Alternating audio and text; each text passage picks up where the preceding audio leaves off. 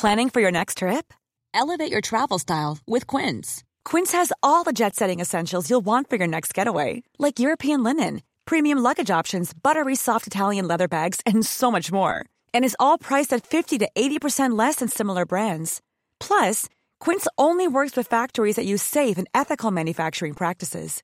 Pack your bags with high-quality essentials you'll be wearing for vacations to come with Quince. Go to quince.com/pack for free shipping and 365-day returns. Quality sleep is essential. That's why the Sleep Number Smart Bed is designed for your ever-evolving sleep needs. Need a bed that's firmer or softer on either side? Helps you sleep at a comfortable temperature? Sleep Number Smart Beds let you individualize your comfort, so you sleep better together. J.D. Power ranks Sleep Number number 1 in customer satisfaction with mattresses purchased in-store. And now, save 50% on the Sleep Number Limited Edition Smart Bed for a limited time. For J.D. Power 2023 award information, visit jdpower.com/awards. Only at a Sleep Number store or sleepnumber.com.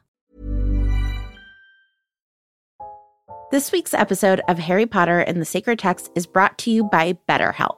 BetterHelp is a mental health platform that provides direct online counseling and therapy services via web or phone text communication. You don't even need to use flu powder in order to access a therapist through BetterHelp. I think we can all tell in Book 5 that if you keep your feelings bottled up, it can start to affect you negatively. Therapy is a safe space to get things off of your chest if you don't have access to Dumbledore's office. I know in my life, therapy has helped me identify patterns to help me interrupt ones that I don't feel like are healthy and find better ways to cope. If you're thinking about starting therapy, give BetterHelp a try. It's entirely online. It's designed to be convenient, flexible, and suited to your schedule. Get it off your chest with BetterHelp. Visit BetterHelp.com/sacredtext today to get 10% off your first month. That's BetterHelp, HELP.com/sacredtext. Chapter 7, Bagman and Crouch. Harry disentangled himself from Ron and got to his feet. They had arrived on what appeared to be a deserted stretch of misty moor. In front of them was a pair of tired and grumpy-looking wizards, one of whom was holding a large gold watch, the other a thick roll of parchment and a quill. I'm Vanessa Zoltan. And I'm Matt Potts. And this is Harry Potter and the Sacred Text. Matt, our only announcement today before we jump in is that our summer camp is still on sale, and we are so excited. It is coming together beautifully. And don't worry, everybody. Rory has looked at her calendar, and she is able to attend camp. Great. I can't wait to see Rory. Yeah. And all of our lovely listeners will be joining us for camp. Also, everybody, today's Every Flavored Bean conversation is going to be Matt and I speculating at what our magical wizarding tent would look like. Because some of the wizards in this chapter make choices that are very different than I would make with my magical tent.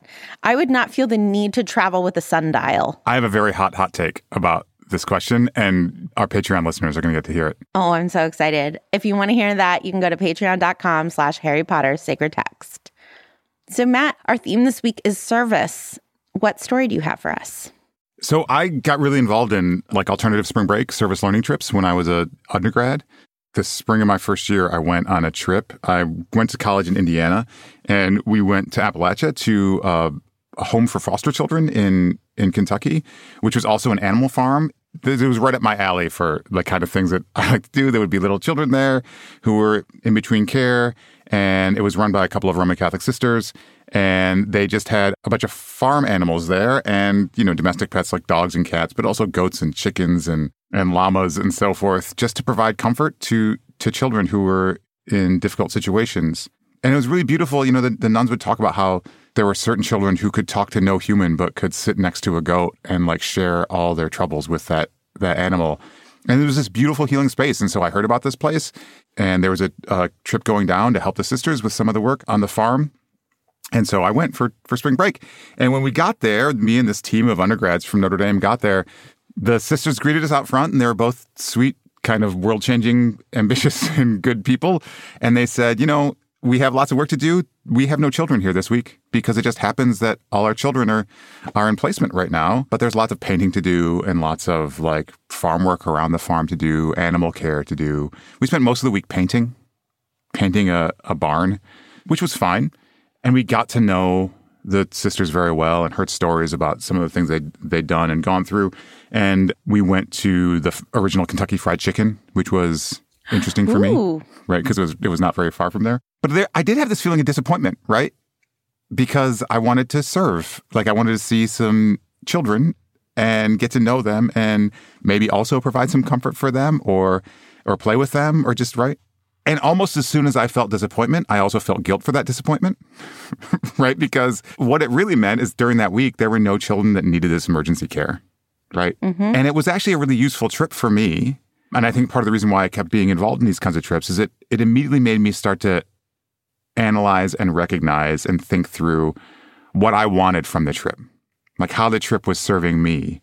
Like, why should I show up disappointed? If I'm disappointed, it's because something I expected to receive from this experience was not going to be there. And that meant I had to do a little bit deeper reflection. And I also had to do some reflection upon, like, what I was doing there that week. Like, what is the value of this work? Why am I doing this work, right?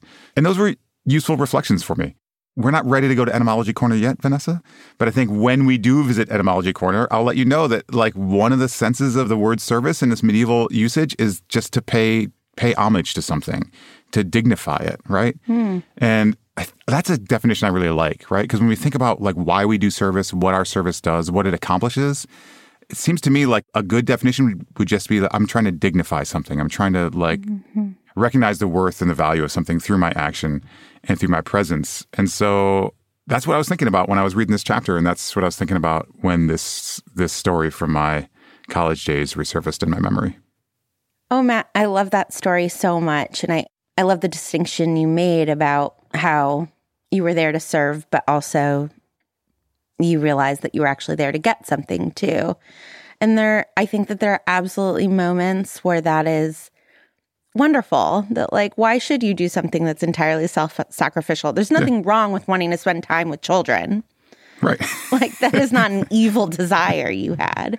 Right. And yet it's not what was needed. And, you know, that is something that I know that people who work in emergency relief or, you know, a friend of mine runs the Portland Habitat for Humanity. And he's like, we have more volunteers who want to build than we have people who are willing to donate money. So, like, we don't have enough money for all of the volunteers. Right.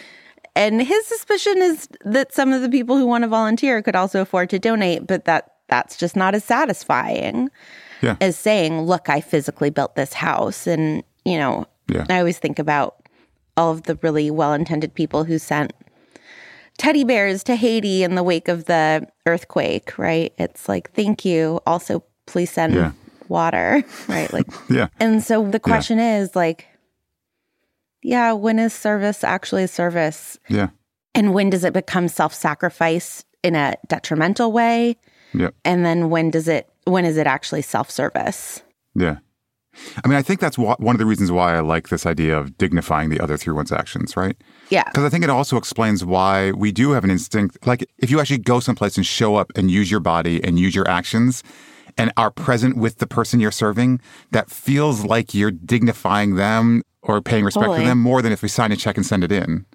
Right. But that's just a feeling. Like, we have to think about, like, what actually does dignify the person more? How can my actions dignify the person more as we consider what actions to take?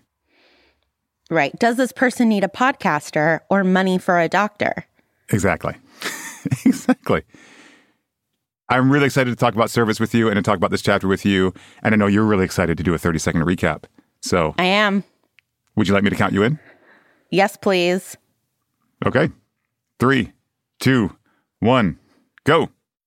They arrive at the Quidditch World Cup campsite, and there is a muggle who has to check them in, and he's just like not, an unobservant fellow. And so he's like, something really weird is going on. So they have to keep obliviating him. And then they go and they set up their camp, and Hermione, Ron, and Harry walk through the campsite, and it occurs to Harry for the first time that not all people are British, and it blows his mind.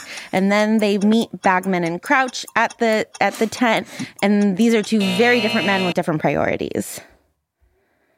I didn't even mention Weatherby. I'm sure I'll cover it, Vanessa. Great job. I'll fill in all the details. I'm very confident I'll fill in all the details that you missed. I'm confident in you. Really? Okay. On your mark, yes. On your mark, get set, go. So they arrive and they get up and their wizard's checking them in, and then they go to their tent location. When they get to the tent location, there's a guy named Roberts who is being traumatized because the world does not make sense. And every time it doesn't make sense, someone comes and erases his memory, which is horrifying. And then the children go out to get water, and they bring back water, and they try to build a fire, which takes a long time. And then Bagman shows up. And Bagman has a character. And then Crouch shows up. And then, and also the rest of the family showed up before they showed up. And then they notice there's shamrocks in the Irish and a poster of Crumb. The end. I just started listing details at the end. That's great. Okay, good. Vanessa, where do you see service in this chapter? I think that there's some really obvious places of service in this chapter that we could start with, which are that Harry is helping Arthur sort of translate into the Muggle world. We saw a little bit of this in the last chapter where Arthur is like, hey, do I look like a Muggle? And Harry's like, top notch, Mr. Weasley. And then it's again in this chapter where Arthur is like, hey, can you help me figure out Muggle money? Can you help me figure out how to set up a tent? And what is so interesting about this is that some of this are things that Harry can do, right? He can help figure out how to do pounds instead of galleons. But some of it is not actually information that you just have as a Muggle. And so there's some assumptions happening. So Arthur asks, like, hey, Harry, can you help me figure out how to set up this tent? You obviously know how to do every Muggle activity. And Harry has never set up a tent in his life. Yeah. He's like, sure, I can read directions. And this is something that I really see myself as Arthur in, that like I often ask for help when I don't need it because I'm assuming someone else is an expert. I've done this to you. I'll ask you a question and you will essentially be like, let me Google that with you. Right? You're like, I am an expert in Christianity, not all things religion. You could just Google that. Or my favorite story about this is my dad had a close family friend who, when he retired, we found out that he had been a spy his whole career. And so all of his friends started asking him spy favors. And one of his friends was like, can you help me find this person? I don't know. I would love to get back in touch. And he called back a minute later and was like, here's all of their information. And the guy was like, oh my God, how did you find it? And he was like, the white pages. And so I think that sometimes we think someone is an expert, right, just because of their identity. And that's not how identity works. You don't actually know every single thing about religion. Harry does not know how to do every Muggle thing. And sometimes the white pages is sufficient. Yeah, that's a great example. And I think you're pushing it to exactly where I wanted to go, which is like this kind of everyday kind of confusion, not even confusion, like the everyday assumption that is actually part of good and friendly and positive relationships gets more complicated when it happens between cultures and between strangers, right? So like we can see one of the things that's going on is like all these wizards are trying to like sort of play act or imitate Muggles who they do not understand. There's a real kind of cultural divide, right? And as you said, Arthur is also assuming that anyone who has had any encounter with Muggle culture must know all of Muggle culture. Right. But Muggle culture, like any culture, is complicated and has its own diversity within it, right? And I'm sure our listeners, especially listeners who might be from underrepresented communities, will often see maybe good-intentioned others, assuming knowledge of them or assuming expertise of them in a way that can feel like very alienating and hurtful and estranging, right? And so, yeah, I mean, that's not the case of what's going on with you and your friends or you and me or Arthur and Harry here. But like this kind of indifference to the experience of Muggles is absolutely going on with Roberts, who is the Muggle who I guess is renting out campsites. He's just a guy who's renting out campsites, right? And he's becoming like bothered and confused because people who do not look familiar are arriving at his campsite. And, we can analyze his being unsettled by the different, right? Which is its own issue and maybe something to consider. But that every time he starts asking questions, he gets obliviated. Like, that sounds terrible.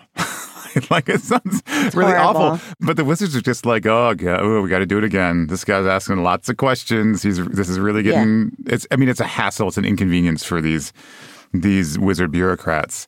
But it just kind of shows the gap between the two cultures and how easily you can sort of reduce the other to a problem to be solved rather than to a person experiencing the world. Right. And he is actually providing a service. Yeah. I also see this as like the way that sometimes we treat service employees. Yeah. We as a culture, not we as you and me, Matt.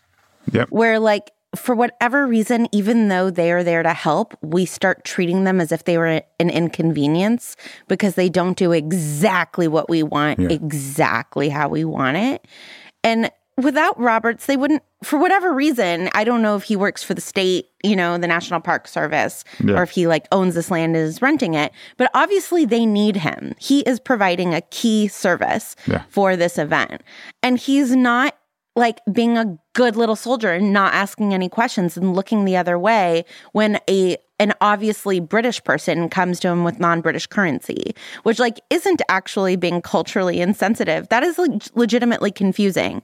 If somebody who had a Boston American accent showed up at one of our live shows with unfamiliar dollars, I'd be like, what are these? Right? Like from a like genuine place of curiosity and also skepticism. Like I need the money for the service.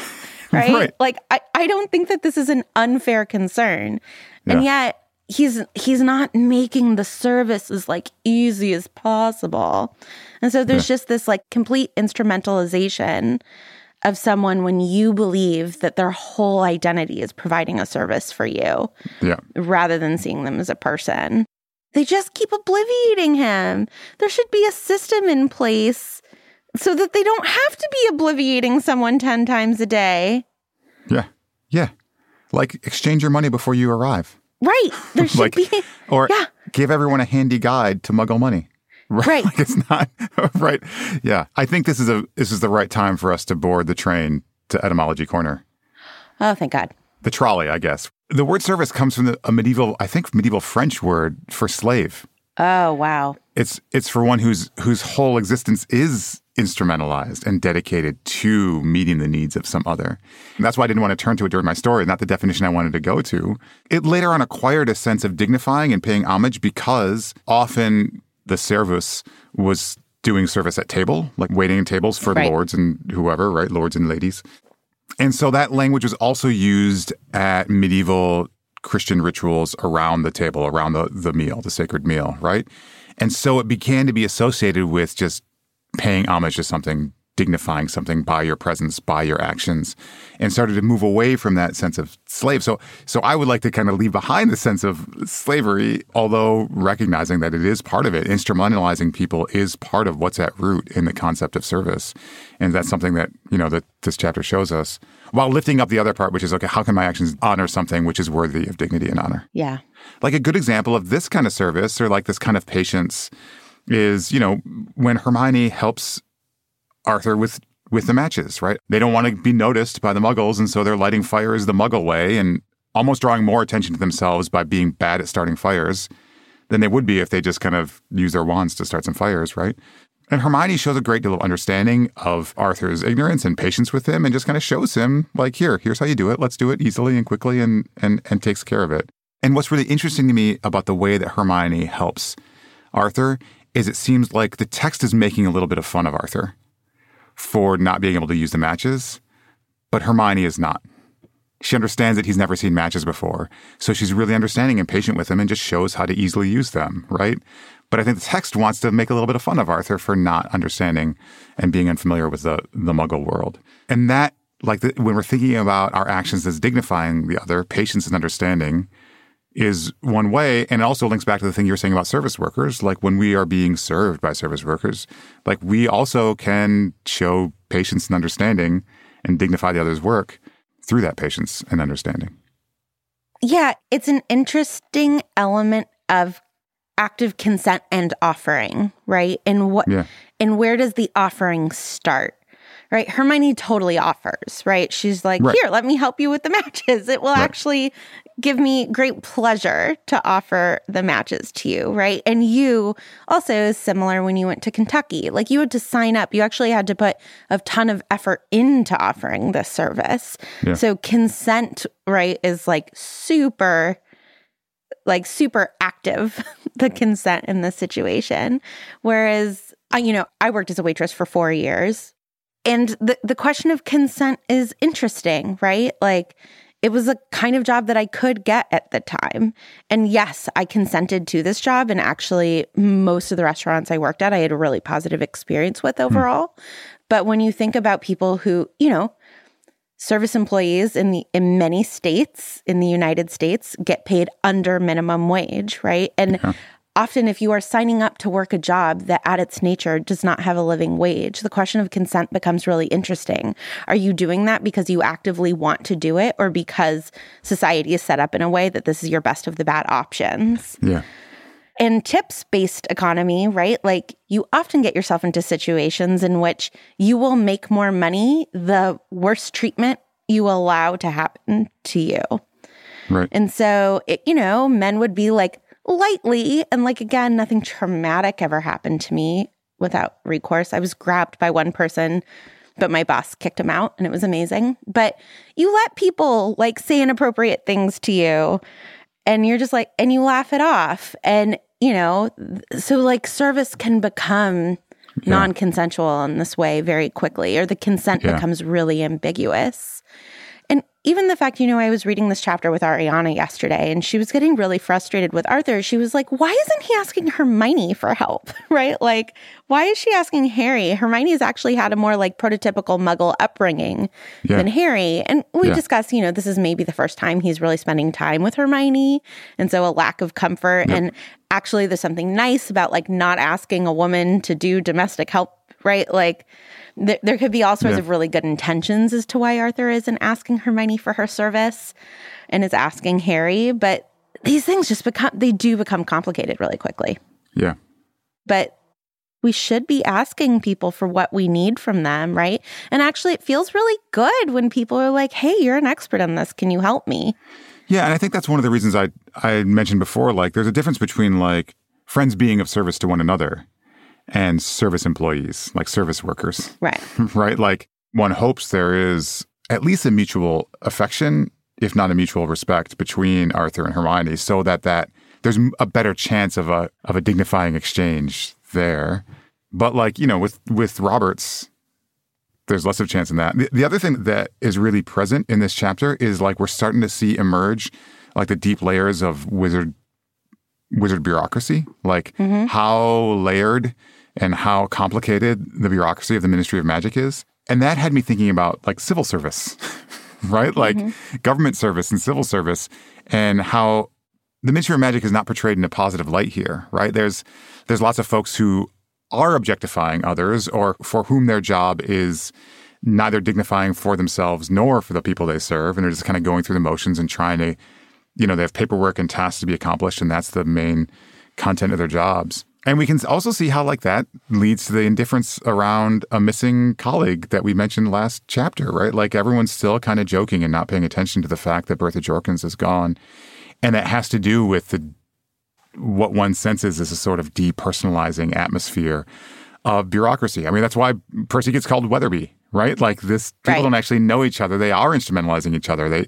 They think of their roles as in service to the wizarding population and to the magical world, but they're so deep in the bureaucracy, what they actually have in front of them are tasks and objects rather than people and service. I'm curious what you think about, obviously this can go too far and you can call, the kid who works for you Weatherby when his name is Weasley. But there are some times where I really cherish that professionalism, where, like, certainly if I was, like, bleeding on the floor, I wouldn't want you to ignore that and be like, yes, but can you deliver the thing you said? But, when I lived in the dorms, I was, like, part of a mail room. I had to go somewhere to pick up my mail. And I really did love these individual mail workers and became friends with them over time. But they would ask me questions that I was like, no, we need to have a professional relationship. And like, they would ask me questions about my mail. And I was like, this is deeply personal. Like, it's none of your business what is in this package, And part of me felt like bad about that like it is natural to have curiosity. They are at work and they are like curious about the things that they're handling all day.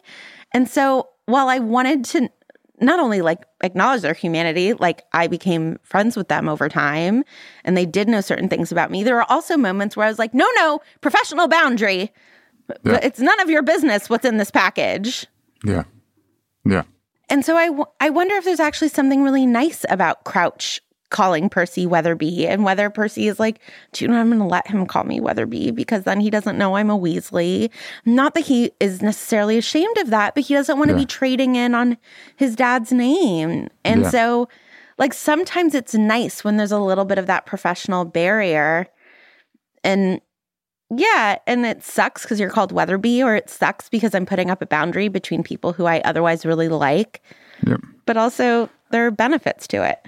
Yeah, I think that's right. And I also think that, you know, not to lean into my own definition too much, but I think that like something like a category of dignity can help us think through when it's right to be professional or how to think about professionalism, right? Like, how do I best dignify the person in front of me? Like, sometimes it's being super professional with them, right? Not crossing a boundary that you have not been invited to cross, not assuming knowledge of someone that you don't have, or intimacy with someone that you haven't earned, like, and just treating them respectfully given the exchange. But I think the thing we were saying, you know, before and that continues here is that it goes both ways, that the person who's helping you or serving you, one should respond with the same sort of professionalism.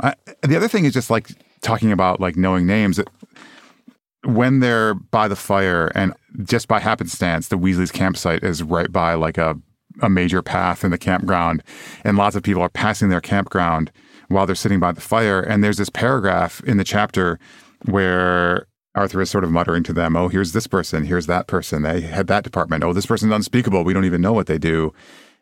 And it's a little bit gossipy, and I don't think in an injurious way. I think that he's not saying anything bad about these folks. He's just kind of naming them off of the children. But you can see like how big the department is, how big the ministry is.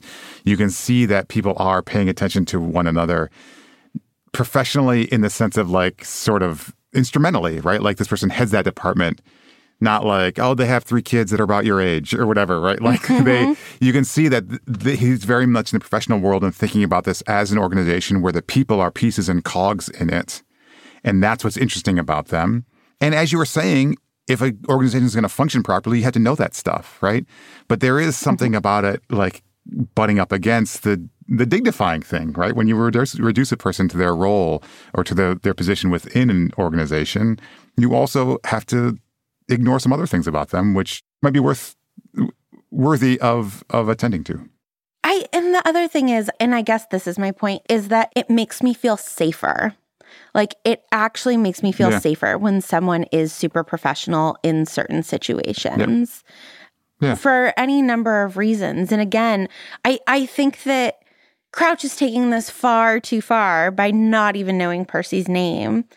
But I do wonder if sometimes that distance can create a healthy boundary. Yeah. How I imagine the situation is that Crouch made the mistake once and Percy made the conscious choice to not correct him. And maybe it was out of a sense of cowardice that he was like, oh, I don't want to correct him, and like being overly deferential. But I can just really also imagine Percy being like, as soon as you find out I'm a Weasley, you are going to feel like you know so much about me. You are going to know that there are a million of us and that we're poor and that my dad and loves muggles. And you're just going to have all of this information to make all of these assumptions about me and let me prove myself to you by my service. Yeah. And then we see the downsides of that, because you do get the feeling that Percy doesn't feel entitled to a level of dignity unless he earns it through service, right? Yep. He bows so low that his glasses fall off. And I don't think that Crouch feels the need to be bowed to. Yep. And he's immediately like, can I make you a cup of tea, right? And that is also something that I resonate with, where, you know, there's certain situations where you're like, if I don't make myself useful here, I don't quite feel like I deserve it. And like, that's not true either. Like, you don't always have to be useful in order to have dignity. Yeah. I mean, it also starts to frame his actions later in the series differently, right? Like, because so much of his identity does come from the service he provides the ministry, it makes it a lot harder for him to be loyal to his family later. Yeah.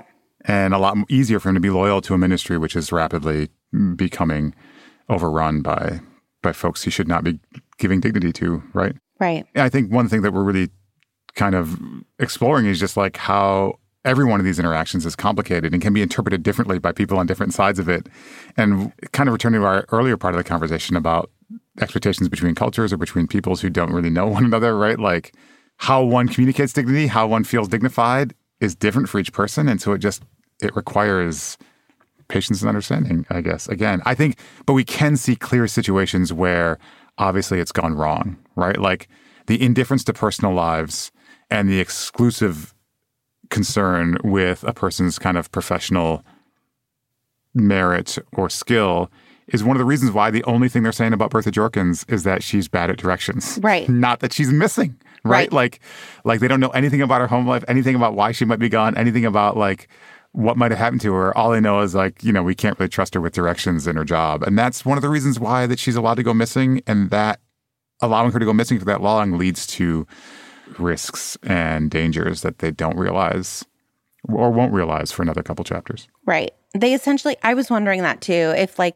for whatever reason, Bertha Jorkins' job was more specialized and necessary, if she was the only person who could translate gobbledygook to English, and they needed that, there would be a search mission out for her.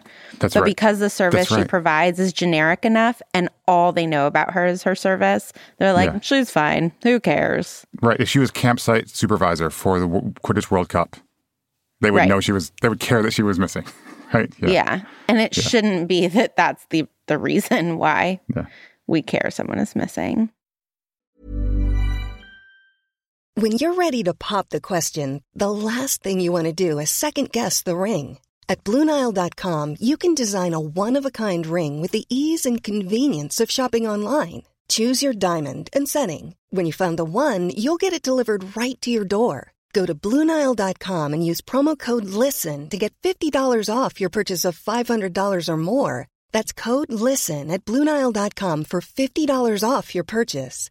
BlueNile.com, code LISTEN. Quality sleep is essential. That's why the Sleep Number Smart Bed is designed for your ever-evolving sleep needs. Need a bed that's firmer or softer on either side? Helps you sleep at a comfortable temperature? Sleep Number Smart Beds let you individualize your comfort, so you sleep better together. J.D. Power ranks Sleep Number number 1 in customer satisfaction with mattresses purchased in-store. And now, save 50% on the Sleep Number Limited Edition Smart Bed for a limited time. For J.D. Power 2023 award information, visit jdpower.com/awards. Only at a Sleep Number store or sleepnumber.com. This week's episode of Harry Potter and the Sacred Text is brought to you by Redfin. Let's say for some reason you can't get back to Grimmauld Place, so you need to find a new home. If you're like me, you would go to Redfin.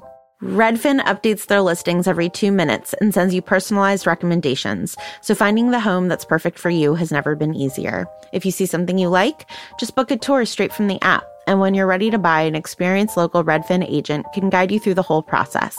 And if you're looking to sell, Redfin agents know how to get you the best price possible for your home. That's because they sell twice as many homes as other agents. With a listing fee as low as 1%, Redfin's fees are half of what others often charge, which means you'll have more money to put toward your next home. They even have a function where Trelawney will tell you whether or not she can see you in this house. Redfin. It's how Molly found the burrow. Download the Redfin app to get started.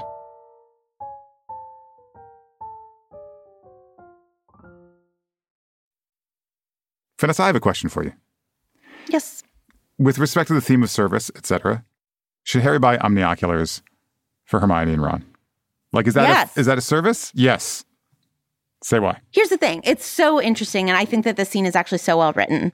So Harry can afford it, and Ron can't, and maybe Hermione can or can't, but this isn't how she was going to spend her money.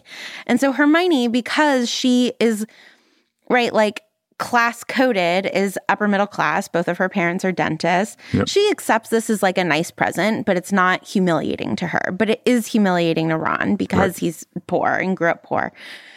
I just think that those of us with less should accept things from those of us with more, and vice versa. When we're the person with more, we should feel comfortable. Like, these are tiny, tiny moments of trying to create some equity in the world. I don't know. I think young people often get underpaid just because they're young, even though they have amazing skills. So whenever I go out with someone younger, I like to try to pay for the meal, right? Like, yes, we should all be taking care of each other and trying to make the world more equal. But that's not how Ron receives it, and that matters too. No, but this is why I think it becomes service when Harry says, don't expect a Christmas present. Totally. Right. That's when it becomes like, I care about your feeling. I care about like how this feels to receive this gift. It's not just a service to you that you ought to feel grateful for and not ask any questions. Like, he's like, I'm doing this to make you feel good. So if it doesn't make you feel, or doing this to be helpful and to be kind. If it doesn't make you feel good, then it's not being successful. So what do I need to do to make it feel good? And he says, like, you're not getting a Christmas present, right? Right. And that's great. Totally. To me, that's when it becomes service. That's when it becomes like, it changes from charity to service, from patronizing to let's just enjoy this together. When he says like, yeah, I understand this is landing wrong for you. Don't worry. I'm not taking pity on you. We're at the Quidditch World Cup. These are really cool. Let's enjoy these, right? Yeah. I just want to use this as a soapbox moment to normalize more exchange of money between individuals. It is infuriating when you like watch someone with $1 million who could pay off your $10,000 in student loans and completely change your life, and the $10,000 wouldn't. I'm like, let's just all free exchange of these things, not only guilt-free, but like as a service they owe the world, because you can't become rich without a little bit of evil. Yep. We should all be trying to make the world more equitable. And part of that is destigmatizing accepting this money. Yeah. That is not help. It's just an exchange of money. Yeah. Matt, you have Etymology Corner. Can I have a moment of Fashion Corner? Absolutely. So, fashion alert. Robert's victim, very good at his job, horrible fashion sense. He's like, there's someone here in a kilt and a poncho. Can you believe it? If a kilt and a poncho is wrong, I don't want to be right. That sounds like an amazing outfit. I am not making a joke. Why wouldn't you want to wear a kilt and a poncho? Sounds great, especially if you're Scottish and it's raining. Exactly. Culturally insensitive. I'm like, there are a million reasons why I would want to wear a kilt and a poncho. Thank you. Culturally and meteorologically insensitive. Both things. Yes. You know, Vanessa, since we're speaking about fashion, I think we probably should have mentioned when we were talking about the Wizards' kind of attempts to imitate or interpret Muggle culture and Muggle dress, the scene with the nightgown, where there's confusion over which genders are entitled to wear nightgowns. Yeah, so there are two men having an argument, and one of them is an old wizard who's wearing a long, flowery nightgown. And so I think the problem here is that it's flowery, and flowers are for women. And the other is a ministry wizard, and he's holding out a pair of pinstriped trousers, almost crying with exasperation. Just put them on, Archie. There's a good chap. You can't walk around like that. The Muggle at the gate's already getting suspicious, and Archie says, I bought this at a Muggle shop. Muggles wear them. And this is the line, Muggle women wear them, Archie, not the men. They wear these. And then it's unclear, like it is true that culturally it is more accepted that Muggle women wear flowery nightgowns. It shouldn't be. Everyone should be wearing flowery nightgowns than men. And the other part is that Hermione laughs at the interaction. But part of what Hermione is laughing about in the interaction is this line where Archie says, I like a healthy breeze around my privates, thanks. Which, to be clear, if somebody in public was talking about the breeze around their privates, I would also find that very funny. But this whole scene is gender norms around clothing. And it is interesting that this is the thing that the ministry is regulating. The ministry is not cracking down on the fact that there are two little girls riding around on magical brooms and that there are, you know, people with peacocks on their houses. They're cracking down on the person who's dressing in a non-gender conforming way. And I think that that is a really interesting choice in the ministry, and interesting that Rowling is pointing this out. Yeah. I mean, I think it's a good example of like a good practical example of like how intersectionality works, right? Like, right. Because when you encounter something that you don't understand, you're not familiar with, you tend to project your own frameworks upon it and interpret it through the systems of understanding you already carry with you, which have their own baggage, right? Which have their own issues. And so in encountering Muggle culture, wizards are projecting upon it the same sort of gender frameworks that they just assume are natural, quote unquote natural, and so they can make more sense of that, which they do not understand. Right. Whereas Archie is like, this is closer to a robe than anything else. Like, this actually is the thing that suits me best. Yeah. Yeah. Yeah, right. And I think the other thing, right, is that this ministry official thinks that he is providing a service. He thinks that he is keeping wizards safe and like maintaining the status quo in a helpful way, when really, again, it's just like, why is this the thing you're focusing on, right? Like, all sorts of laws are being broken all over the place. Is this really the standard that you want to uphold? Yeah.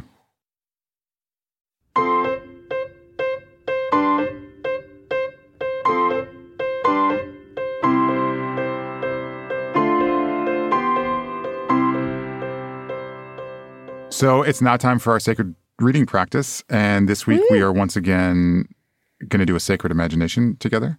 Vanessa, I have a passage from towards the end of the chapter. It's after the conversation with Bagman and Crouch. And I chose it because it's just kind of like a survey of the camp. So I think we might just get to sink into the setting a little bit. A sense of excitement rose like a palpable cloud over the campsite as the afternoon wore on. By dusk, the still summer air itself seemed to be quivering with anticipation. And as darkness spread like a curtain over the thousands of waiting wizards, the last vestiges of pretense disappeared. The ministry seemed to have bowed to the inevitable and stopped fighting the signs of blatant magic now breaking out everywhere. Salesmen were apparating every few feet, carrying trays and pushing carts full of extraordinary merchandise. There were luminous rosettes, green for Ireland, red for Bulgaria, which were squealing the names of the players. Pointed green hats bedecked with dancing shamrocks, Bulgarian scarves adorned with lions that really roared, flags from both countries that played their national anthems as they were waved. There were tiny models of firebolts that really flew, and collectible figures of famous players, which strolled across the palm of your hand, preening themselves. "Been saving my pocket money all summer for this," Ron told Harry as they and Hermione strolled through the salesmen, buying souvenirs. Though Ron purchased a dancing shamrock hat and a large green rosette, he also bought a small figure of Victor Krum, the Bulgarian seeker. The miniature Krum walked backward and forward over Ron's hand, scowling up at the green rosette above him. So what did you notice in this passage, Vanessa? Did you take the position of a particular character, or were you an observer in the crowd? I was a participant in the crowd. I was like a kid walking through all of this. And just that overwhelming feeling of like wanting everything and knowing that I can't have everything. And also the joy of that level of sensory overload where your eyes are like trying to take everything in but cannot possibly take everything in. But also that feeling of overwhelm at that sensory overload. And so, yeah, it's funny because I know this isn't one of the senses, but like I felt it in my chest, that like excitement, that like, oh my God, look at everything. And like where your eyes almost get tired from like trying to feast on everything. Yeah, it was my overwhelming experience. I feel like I was like a little kid, like I was like 8. And so this was very exciting, but also very overwhelming. Yeah. And you just like can't even, right? Like there's all the nature smells. There's the smell of grass and the smell of the trees and fresh air, but you can't take any of that in because this like commerce has overwhelmed you. Yeah.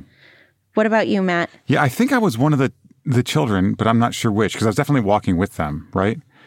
But it's hard for me to distinguish, like, I was thinking as you were speaking, like, if I really sunk into one of their particular perspectives. But for me, it was really just the noises, right? Like, I think I immediately identified with just when I was a child and going to, like, sporting events with my dad and uncle and grandpa or something, and my brothers, right, or and cousins, like, group trips to big sporting events. I mean, this is the biggest sporting event in the Wizarding world, so, we were not camping out. This is a bigger event. But just, like, the energy of that crowd, like, kind of overstimulation you were talking about, and especially how that arrives upon one. Yeah. Auditorily. Like how like there's that hum of the crowd of people talking and laughing, which is just like the baseline. And then there are all these like new different noises of like the toys and the gadgets like whirring and people shouting and hawkers calling out like what they're selling, and just how full that noise is, like how unique, how different that is from like other experiences. Like the noise of a crowd is something that we might be familiar with. But the particular energy of that kind of crowd, plus all the hawkers, plus all the little spinning whirring things. Yeah, you just start to kind of reel and get overstimulated, which is what I was feeling when I was reading it. I recently took my younger stepdaughter to a Red Sox game for her 9th birthday. And the way that Fenway is set up is that the bleachers are right under the like big screen and speakers. And she did not have fun at this event at all, even though she loves baseball and loves the Red Sox, because it was just too many things, right? Like there were the concession workers trying to sell us things. There was the crowd having a million responses. There was the baseball game. And then there was this just like really, really loud speaker behind us. And she, at one point, the Red Sox hit a lot of home runs that game. And she looked at me and she went, I do not want them to hit any more home runs because of like the sirens that blared every time they did. And how that level of overwhelm can just like literally be too much. And I think she thought going to a baseball game would mean watching a baseball game. And that was like not her experience. She was not watching a baseball game. And so I was like, okay, if we ever go back, like we are going to sit on the opposite side and like try to sit somewhere as quiet as possible. The first Red Sox game I took the boys to, we sat underneath the speaker and we had to move. Like, Sam thought he was going to throw up because he was so overstimulated. Like that can be so overwhelming, and you can have physiological reactions to it, right? You do have physiological reactions. It's a physiological response.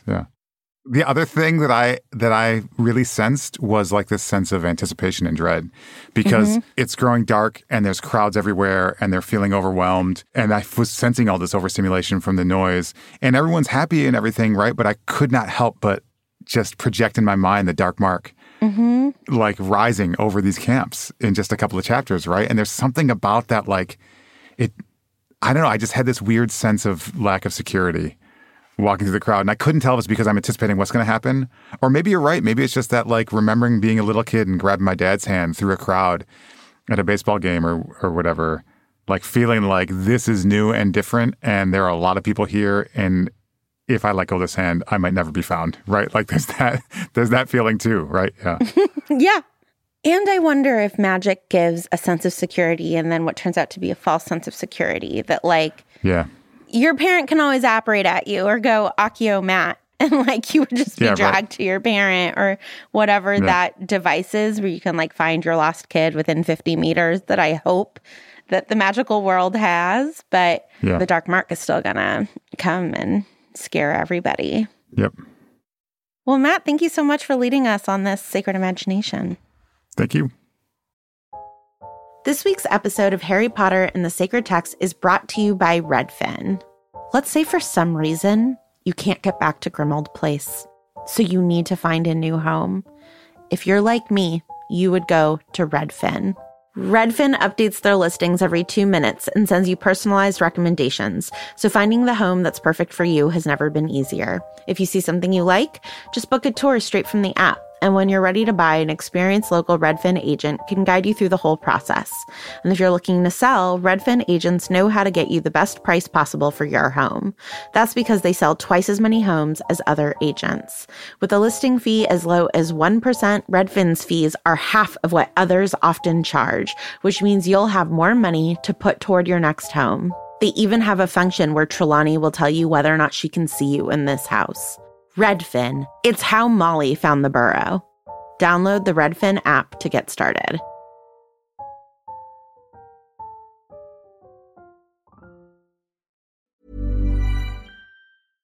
Imagine the softest sheets you've ever felt. Now imagine them getting even softer over time. That's what you'll feel with Boll & Branch's organic cotton sheets. In a recent customer survey, 96% replied that Boll & Branch sheets get softer with every wash. Start getting your best night's sleep in these sheets that get softer and softer for years to come. Try their sheets with a 30-night guarantee. Plus, get 15% off your first order at bollandbranch.com. Code BUTTERY. Exclusions apply. See site for details.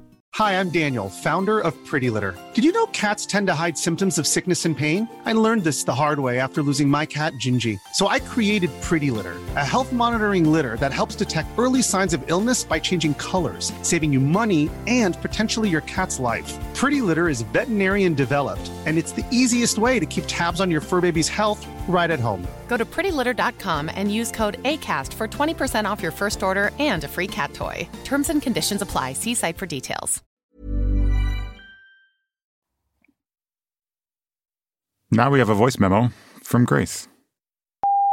Hi, Sacred Text team. My name is Grace, and this is a blessing for Ali Bashir, who's a character we never actually meet, but we do hear about. In the 7th chapter of Goblet of Fire, Mr. Crouch tells Mr. Weasley that Ali Bashir would like a word with Mr. Weasley about his embargo on flying carpets, to which Mr. Weasley responds, if I've told him once, I've told him 100 times. Carpets are defined as a Muggle artifact by the Registry of Prescribed Charmable Objects.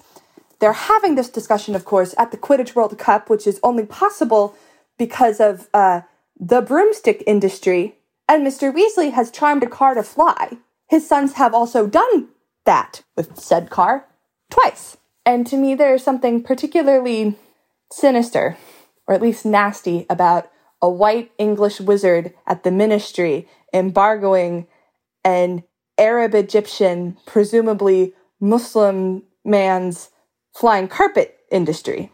Not to mention the stereotyping involved in casting an Arab, presumably Muslim wizard as someone who has a flying carpet industry in the first place. Having said all that, my blessing is for Ali Bashir and the hope that he and others who are unfairly brick-walled by hypocrisy and prejudice excel beyond their wildest dreams, because clearly British wizards don't know what they're missing. Assalamu alaikum. Grace, thank you so much for this really beautiful voicemail. I love you pointing out the hypocrisy of a flying magic carpet. Who would ever? Well, there is a flying car that is being used by the Weasleys on the regular, or at least being built on the regular and being used, without the consent of the parents. But still, it is like sitting there in that garage. And I think it's really complicated, right? I do appreciate that Bagman acknowledges, this is a new law. And I understand the feeling of hey, you flipped this law 20 years ago, flip it back. Magic carpets are awesome. This feels culturally biased. And it's how I made my living. And so I'm just really grateful for you calling our attention to this. Yeah, that was a great catch, Grace. Thank you for pointing that out to us. I should have, and we probably should have talked about it in our theme discussion, but that's a really important point, again, of cultural misunderstanding. The exact thing that we were talking about before. There's nothing more or less Muggle about a carpet than a broom. But brooms are considered magical, but carpets are not, right? And it makes me wonder, among different wizarding communities in the world, is there a really cool carpet-based sport? There should be. Right? That just did not get global fame the way that European sports have gotten global fame. It makes me interested and just curious about how deep and rich wizarding culture might be across these different cultural borders. So thank you for your voicemail, and thanks for noting this to us and to our listeners. That is such a good point, Matt. And so interesting to think about the history of brooms as magical objects versus Muggle artifacts, because that's what Arthur says. Arthur is rugs are clearly Muggle artifacts. What is a broom? I use a broom exactly every day. That's right. That is a Muggle artifact. Thank you so much, Grace.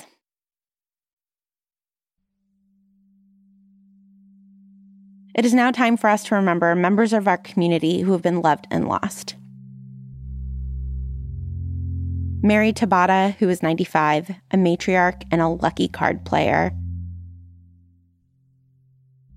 Barbara, a mother, a loving grandmother, a big sister, and a sailor.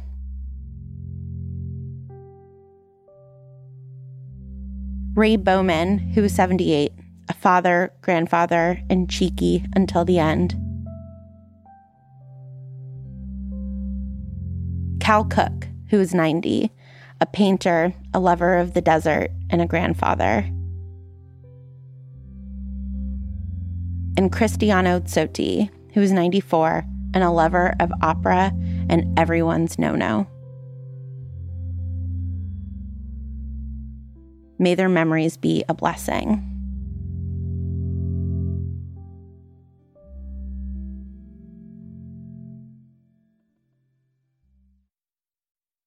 Matt, it's now time for us to bless a character. Who would you like to bless today? I'd like to bless Roberts, who is the muggle who is repeatedly obliviated in this chapter. I already talked about why I think that's awful, and that's partly why I'm blessing him, because that's awful. But I want to bless him for the specific moment at the end of the Quidditch World Cup. We know the Quidditch World Cup is going to end in chaos, and everyone's going to flee their tents, which means that Roberts is going to wake up in a couple of days not having remembered anything, with this giant mess on his campsite, right? And be completely confused, like that moment, like when you walk into a mess that you did not cause, but it is now your responsibility to clean up.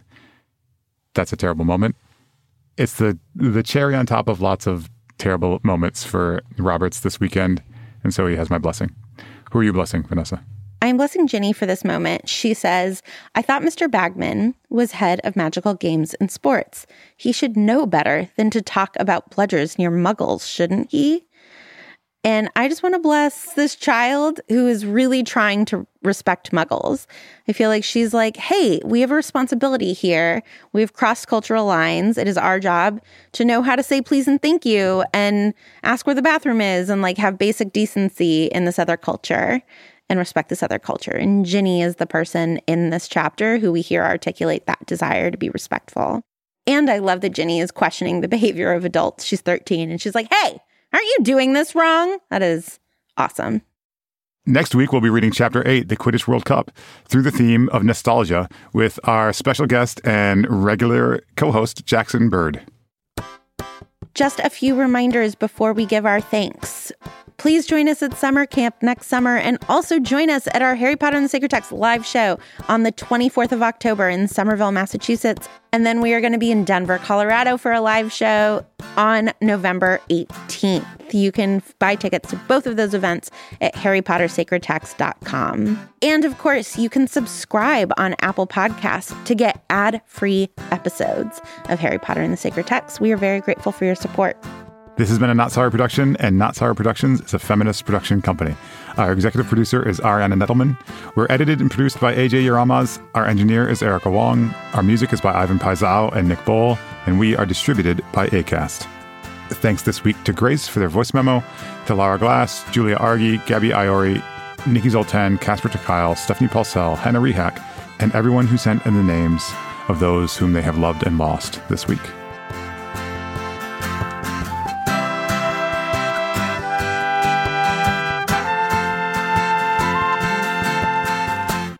Did my voice go up too much just now? Was it and I'm Matt Potts?